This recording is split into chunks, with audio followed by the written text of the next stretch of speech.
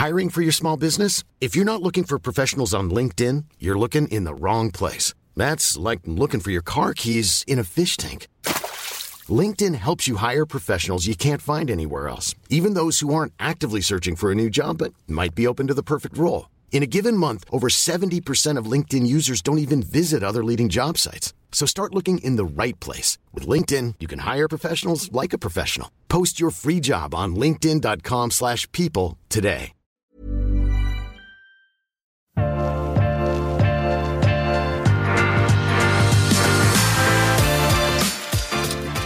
Yes, Svein. De episodene hvor vi bare anbefaler en tilfeldig vin, så synes jeg noe av det mest interessante de episodene hvor vi anbefaler et champagnetips. I hvert fall for meg så det så mange anledninger til å drikke champagne, fordi at jeg ved hjelp av deg og ved hjelp av andre og diverse anledninger skjønner at man skal ikke bare drikke champagne når det noe stort å feire. Man kan drikke champagne hver uke, eller flere ganger i uken. Ja.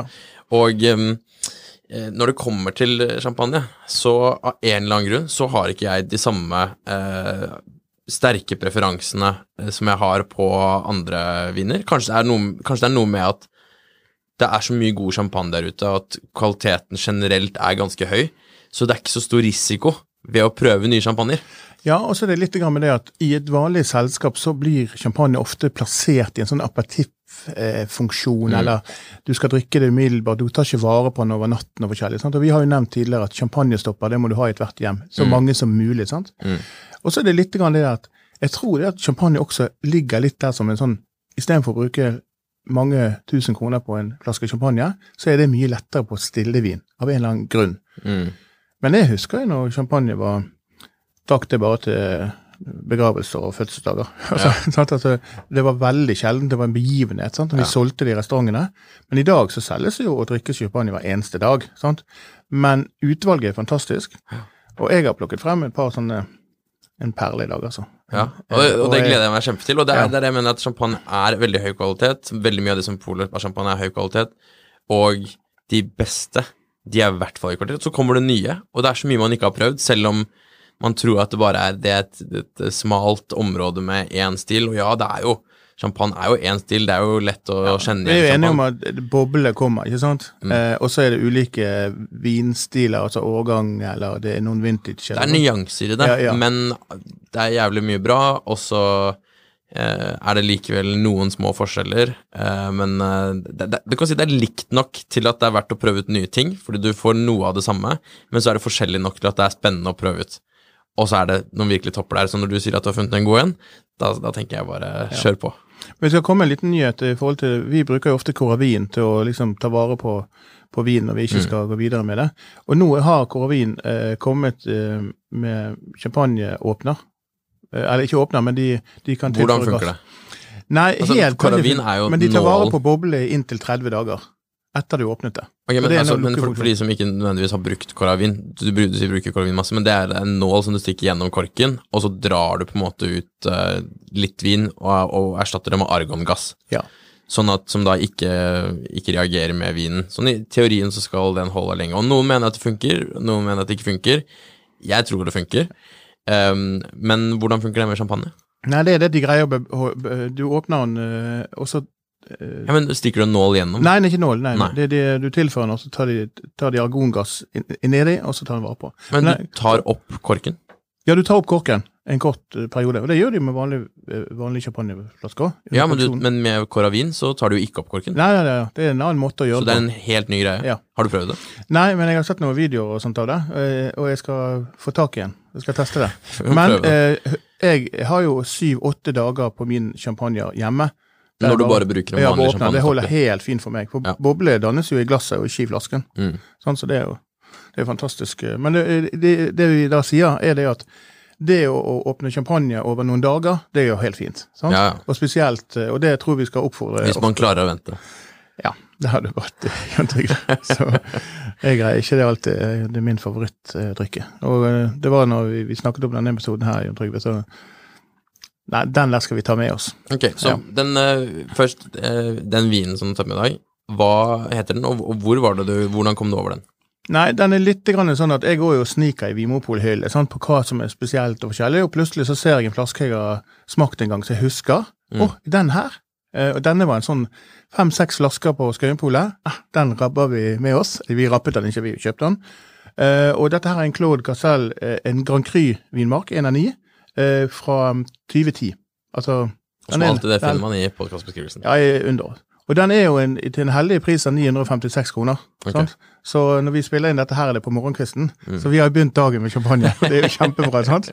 Men det som spesielt med denne produsenten, det at det en av disse veldig små produsentene som produserer under 100 000 flasker i året, men minsteproduksjonen på 3.500, den vi som smaker. Sant? Så den veldig 3.500 flasker, ja, så 10 fat. Ja, 10 fat cirka. Så det veldig lite. Og så har importøren valgt å ta inn sånn, og få kanskje 60 flasker, og så kommer den neste. Og dette her vil jo, sist gang jeg smakte på den, så var han helt topp notch. Når var det?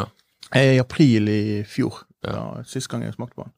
Og da, men den sluppet nå de siste årene, eller? Veldig mye champagne står i hyllene på polet, 5-6 flasker, og så kjøper ikke polsjefen eller butikkene inn mer, og da står det sånne små skatter der, som bare står og tar opp hylleplass. Men dette en 2010-årgang. Ja. Når var det den først ble tilgjengelig?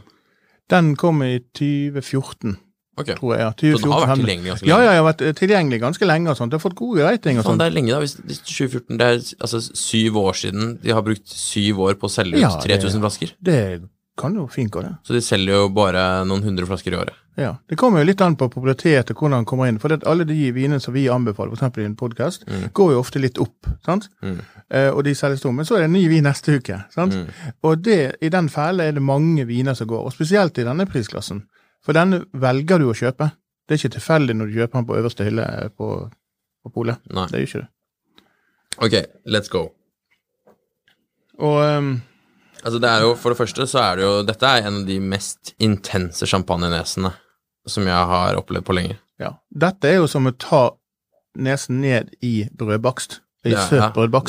Det ekstremt intenst. Så det passer jo fint om morgenen. Ja, du våkner i hvert fall litt nå, for klokken 10:09.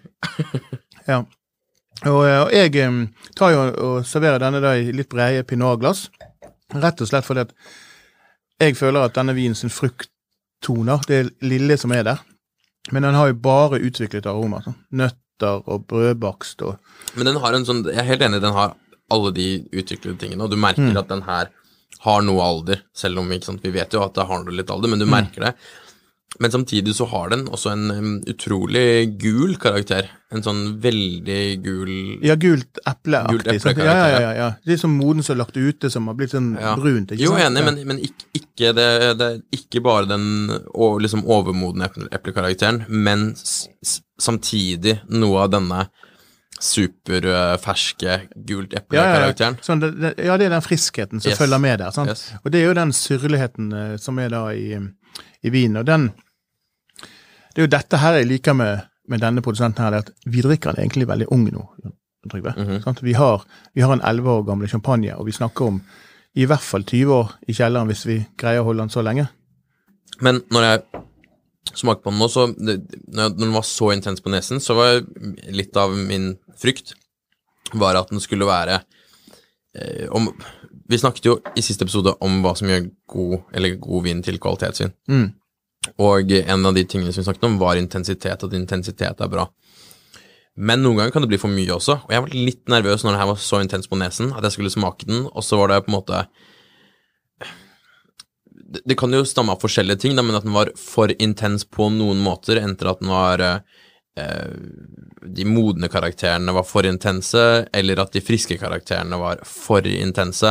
At det kan bli litt ubalansert hvis, selv om det har bra syre og sånn, så kan det noen ganger bli litt for powerful. At du vil ha en viss tilbakeholdenhet, eleganse, balanse i det. Den her synes jeg funket veldig bra. Den var mye mer forsiktig på munnen enn på nesen, selv om den har selvfølgelig en topp intensitet på munnen. Neste gang du får en sånn flaske du føler liksom sånn over det, altså det litt for mye av den, litt mer intens og sånn forskjellig. Har du noen gang dekantert en champagne, Jon Trygve? Rett og slett en kaffe. Ja, men jeg har ikke gjort det for den grunnen, tror jeg. Men prøv en gang å ta igjen i en helt ordinær dekanter, like før servering og sånt, og tar en runde i det. Sant? Mange ganger så har champagne den karakteren godt av det. Ikke det vi skal gjøre med alle. Du gjør det ikke med Bollinger eller en vanlig, det er ikke nødvendig. Men av og til når disse her single produsentene kommer med sånne toppgreier, for dette er de beste, det er det de kan lage, sant? Dette er deres toppkrug, eller topp, det er dette de har lyst til å bli kjent på, og har ikke minst for litt kresne kunder. Det er en virkelig super champagne. Ja. Så jeg jævla god. Jeg må si det at denne dagen her kommer til å bli knallbra. Det er ikke tvil om. Så... For jeg ser at du har ikke puttet på champagnestopperen, så jeg vet at vi fortsetter etter sending. Nei, men altså, vi har litt god grunn. Sol skinner ute, sant, og vi har god champagne i glass, og da blir ofte den dagen kjempebra. Men det som er kluet, som jeg hadde lurt på nå, Jon Trygve, hvordan går det med dette Winify-prosjektet vårt? For nå går vel på... Det er sikkert noen som synes at det her blir litt dritkjedelig å høre på. Men fortell meg noe siste nytt. Nei, det går bra. Altså, nå har vi jo... Nå spiller vi inn på en onsdag. I dag spiller vi 1. september. Det kommer an på når den her blir sluppet, for vi skal reise litt og sånn. Men jeg tror vi sender inn appen til App Store. Nei, men til Google Play, altså for Android i dag. Og så slipper vi notifications og likes og lagre viner. Så i løpet av noen få dager nå, sannsynligvis når den podcasten her er ute, faktisk, så vil du kunne se hva du, Svein, hva du har ratet i det siste, hva andre venner av deg, eller folk du ikke kjenner, har vurdert av viner i det siste. Så kan du like deres smaksnotater. De får et lite pling, som en liten sånn takk på mobilen, sånn takk for tipset på en måte. Og så kan du lagre alle de vinene og tipsene du får i en lagret liste. Så da begynner å nærme oss et ordentlig produkt. Jeg har jo merket til at, så du også sikkert gjør det første jeg gjør når jeg våkner, det er å se hvem som har smakt viner i går. Ja, jeg gjør det også. Ja, og det er sånn, de blir jo litt sånn, hvis man er interessert i disse greiene, så er det av en eller annen grunn ikke sant, like interessant å se hva er det venner av meg og folk jeg ikke kjenner, hva er det de drakk i går, som når du går på Instagram og ser hva er det venner av meg og folk jeg ikke kjenner, for man følger jo 1000 folk, ikke sant? Hva er det de gjorde i går? Jeg bryr meg mer om hva de drakk i går enn hva de gjorde i går, og da kan du sjekke Winify, for å sjekke det. Men jeg skal fortelle litt artig episode jeg hadde nå i forrige uke. Det var det en henvendelse til meg på Instagram, og så sier han, det var flotte viner du la ut på Winify i går. Ja. Og så, men nå har jeg lagt ut min første. Ja. Og så sendte jeg til han, dette var jo kjempebra, sant? Dette må du bare fortsette med. Ja, det er jo litt vanskelig å komme opp i første divisjonsvenn, sånn som du, sant? Og så sier jeg bare til han at alle smaksnotater, uansett beskrivelse, er jo godt, for det er jo et inntrykk, sant?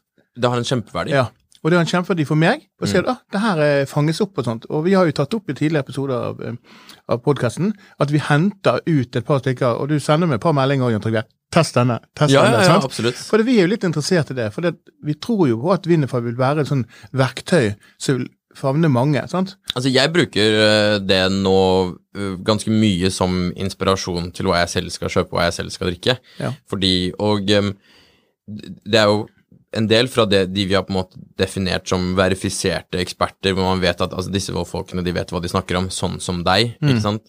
Men også veldig mye fra folk som ikke er verifiserte eksperter, men som bare har en stor vininteresse og smaker mye vin. Fordi det er for mye vin til at alle kan smake det. Ja. Og jeg stoler ganske mye på din smak, men selv du får jo ikke smakt absolutt alt. Nei, og ikke smakt det om igjen, og ikke i en annen situasjon, eller med mat, eller liksom sånn. Så det å kunne se hva eksperter som deg sier og anbefaler, og så se det sammen med hva alle andre sier, og hva alle andre anbefaler, det er en veldig god inspirasjonskilde, og liksom, det er 20 000 viner på polet. Ja. De siste 14 dagen før 1. september så passerte jeg over 800 viner smakt gjennom noen uker, ikke sant? Det er helt sinnssykt mengder, sant? Rundt 500-600 havner i Winify, umiddelbart, kommer ut i dag, men det er sant det du sier, det at det er for mye vin å smake, for mye vin lanseres i Norge, og derfor er det ofte lurt å si, ok, la oss bremse litt ned og se hva som god vin. Vi må hjelpe hverandre. Det jo det handler om egentlig, og jeg tror det har vært, hvis man ser på alle de som på Instagram de siste årene har delt veldig mye vin, noen jo skriver gode smaksnotater, noen deler bare de tingene de vil anbefale, noen deler alltid smaker, noen deler liksom uten noen smaksnotater, ikke sant? Noen ganger kan det være litt skrytete, og andre ganger så det supernyttig. Men det har gjort, jeg tror ikke folk egentlig synes det så interessant å følge noen bare for å se, jeg har drukket en dyr flaske vin. De fleste ser det fordi de interessert i å si nøyaktig hvor god var den flasken, enten den kostet 300 kroner eller 3000 kroner. Hvor god var den? Hva smakte den? Hvor kan jeg få drikke den? Liksom, har de tagget hvor det var, eller har de kjøpt den selv, eller har de lagret den i 10 år? Altså, det så mye å lære da, og folk har, det menneskelig å ha lyst til å bli inspirert av andre som flinke, og som kan mye i et fag som for stort for deg å oppdage alene. Vi har ikke alle tid til å være vinjournalister, eller vi har ikke alle tid til å studere Master of Wine. Nei. Så vi må backe gutta backer. Gutta backer, det godt. Men det du sier, det at, og det ser jeg også på de statistikkene som jeg ser, det at bestillingsutvalget, det skattkommer her, det åpnes rett og slett. Sånn? At, her kommer noe. Sånn som denne her, nå går jeg rundt og gjemmer vinflasker på polet. Nå sa jeg kanskje noe jeg ikke skal gjøre, men vi får jo ta det for de erfarne lytterne som har hørt en stund, så det jo slik at noen ganger når jeg finner en god flaske vin, eller sånn så 1-2 flasker igjen på polet, så tar jeg og gjemmer bak en hylle. For å si til noen andre at det Nei, bare fordi at da har jeg den til neste fredag. Fordi at det alltid mulig til å gjemme noe. Og så gir jeg neste gang du går på Skøyenpol, og hvis det noen som kjenner deg der, så må de da se litt med sånne Hawkeye for å følge med på hvilke hyller du har gått til. Jeg nesten sånn butikktyv, men jeg gjemmer flasken bak Riesling-hyllen. Der står det noen champagne av og til som bare til meg. Men så oftest bare en uke. Men jeg fant en ginflaske. Hvorfor kjøper du ikke bare med en gang? Nei, for jeg må jo forklare det, sant? Bruken av penger noen ganger. Noen ganger går det litt over stokk og stein. Det kjenner vi begge til, så det bra. Men dette eksempelet her, selv om dette her jo en lagringsdyktig champagne for de neste 20 år også, så viser det egentlig at dette en begivenhets champagne, som jeg kaller det. En ting som du bruker til en spesiell stund, en middag eller noe spesielt. Og det finnes noen få flasker igjen. Men det også en champagne som gir deg glede i mange 10 år. Men sånn sett så det et godt kjøp, fordi det en champagne som, den koster 1000 kroner, så det ikke sikkert at man har lyst til å åpne den på en tirsdag. Jeg anbefaler å åpne den på en tirsdag, men den som du sier, den av såpass høy kvalitet. Den jo litt utviklet, ganske utviklet, men den kommer til å tåle veldig mye mer. Så det et trygt kjøp i form av at du kan, det koster 1000 kroner, men du kan kjøpe den, du kan legge den i skapet, eller i kjelleren, eller hvor enn du sparer på flaskene dine, og så kan du vite at du alltid har en god champis til en anledning som ofte dukker opp ut av det blå, ikke sant? At du får besøk, eller at det et eller annet hyggelig som har skjedd, hva som helst, og så kanskje du ser noen andre, du blir inspirert at noen andre har drukket og tenker, faen, jeg har jo en av de der, men hvis du bare glemmer den også, så det en strålende vin å glemme i kjelleren, og så finne tilbake til om 1 år, eller 5 år, eller som du sier, om 20 år. Så absolutt en av de vinene som jeg også stiller meg bak din anbefaling, Svein. Gå og kjøp den, og så legg den i kjelleren, og så om du drikker den om 1 uke eller om 10 år, ikke noe farlig, men du kommer uansett når du åpner den, så kommer du ikke til å angre. Hi, I'm Daniel, founder of Pretty Litter. Cats and cat owners deserve better than any old-fashioned litter. That's why I teamed up with scientists and veterinarians to create Pretty Litter. Its innovative crystal formula has superior odor control and weighs up to 80% less than clay litter. Pretty Litter even monitors health by changing colors to help detect early signs of potential illness. It's the world's smartest kitty litter. Go to prettylitter.com and use code ACAST for 20% off your first order and a free cat toy. Terms and conditions apply. See site for details. Ukens vintips med Svein en Finansavisen-podcast. Programleder Svein Lindin, produsent Lars Brenden Skram, og podcast- og videoansvarlig Marius Mørk Larsen. Ansvarlig redaktør Trygve Hegdar.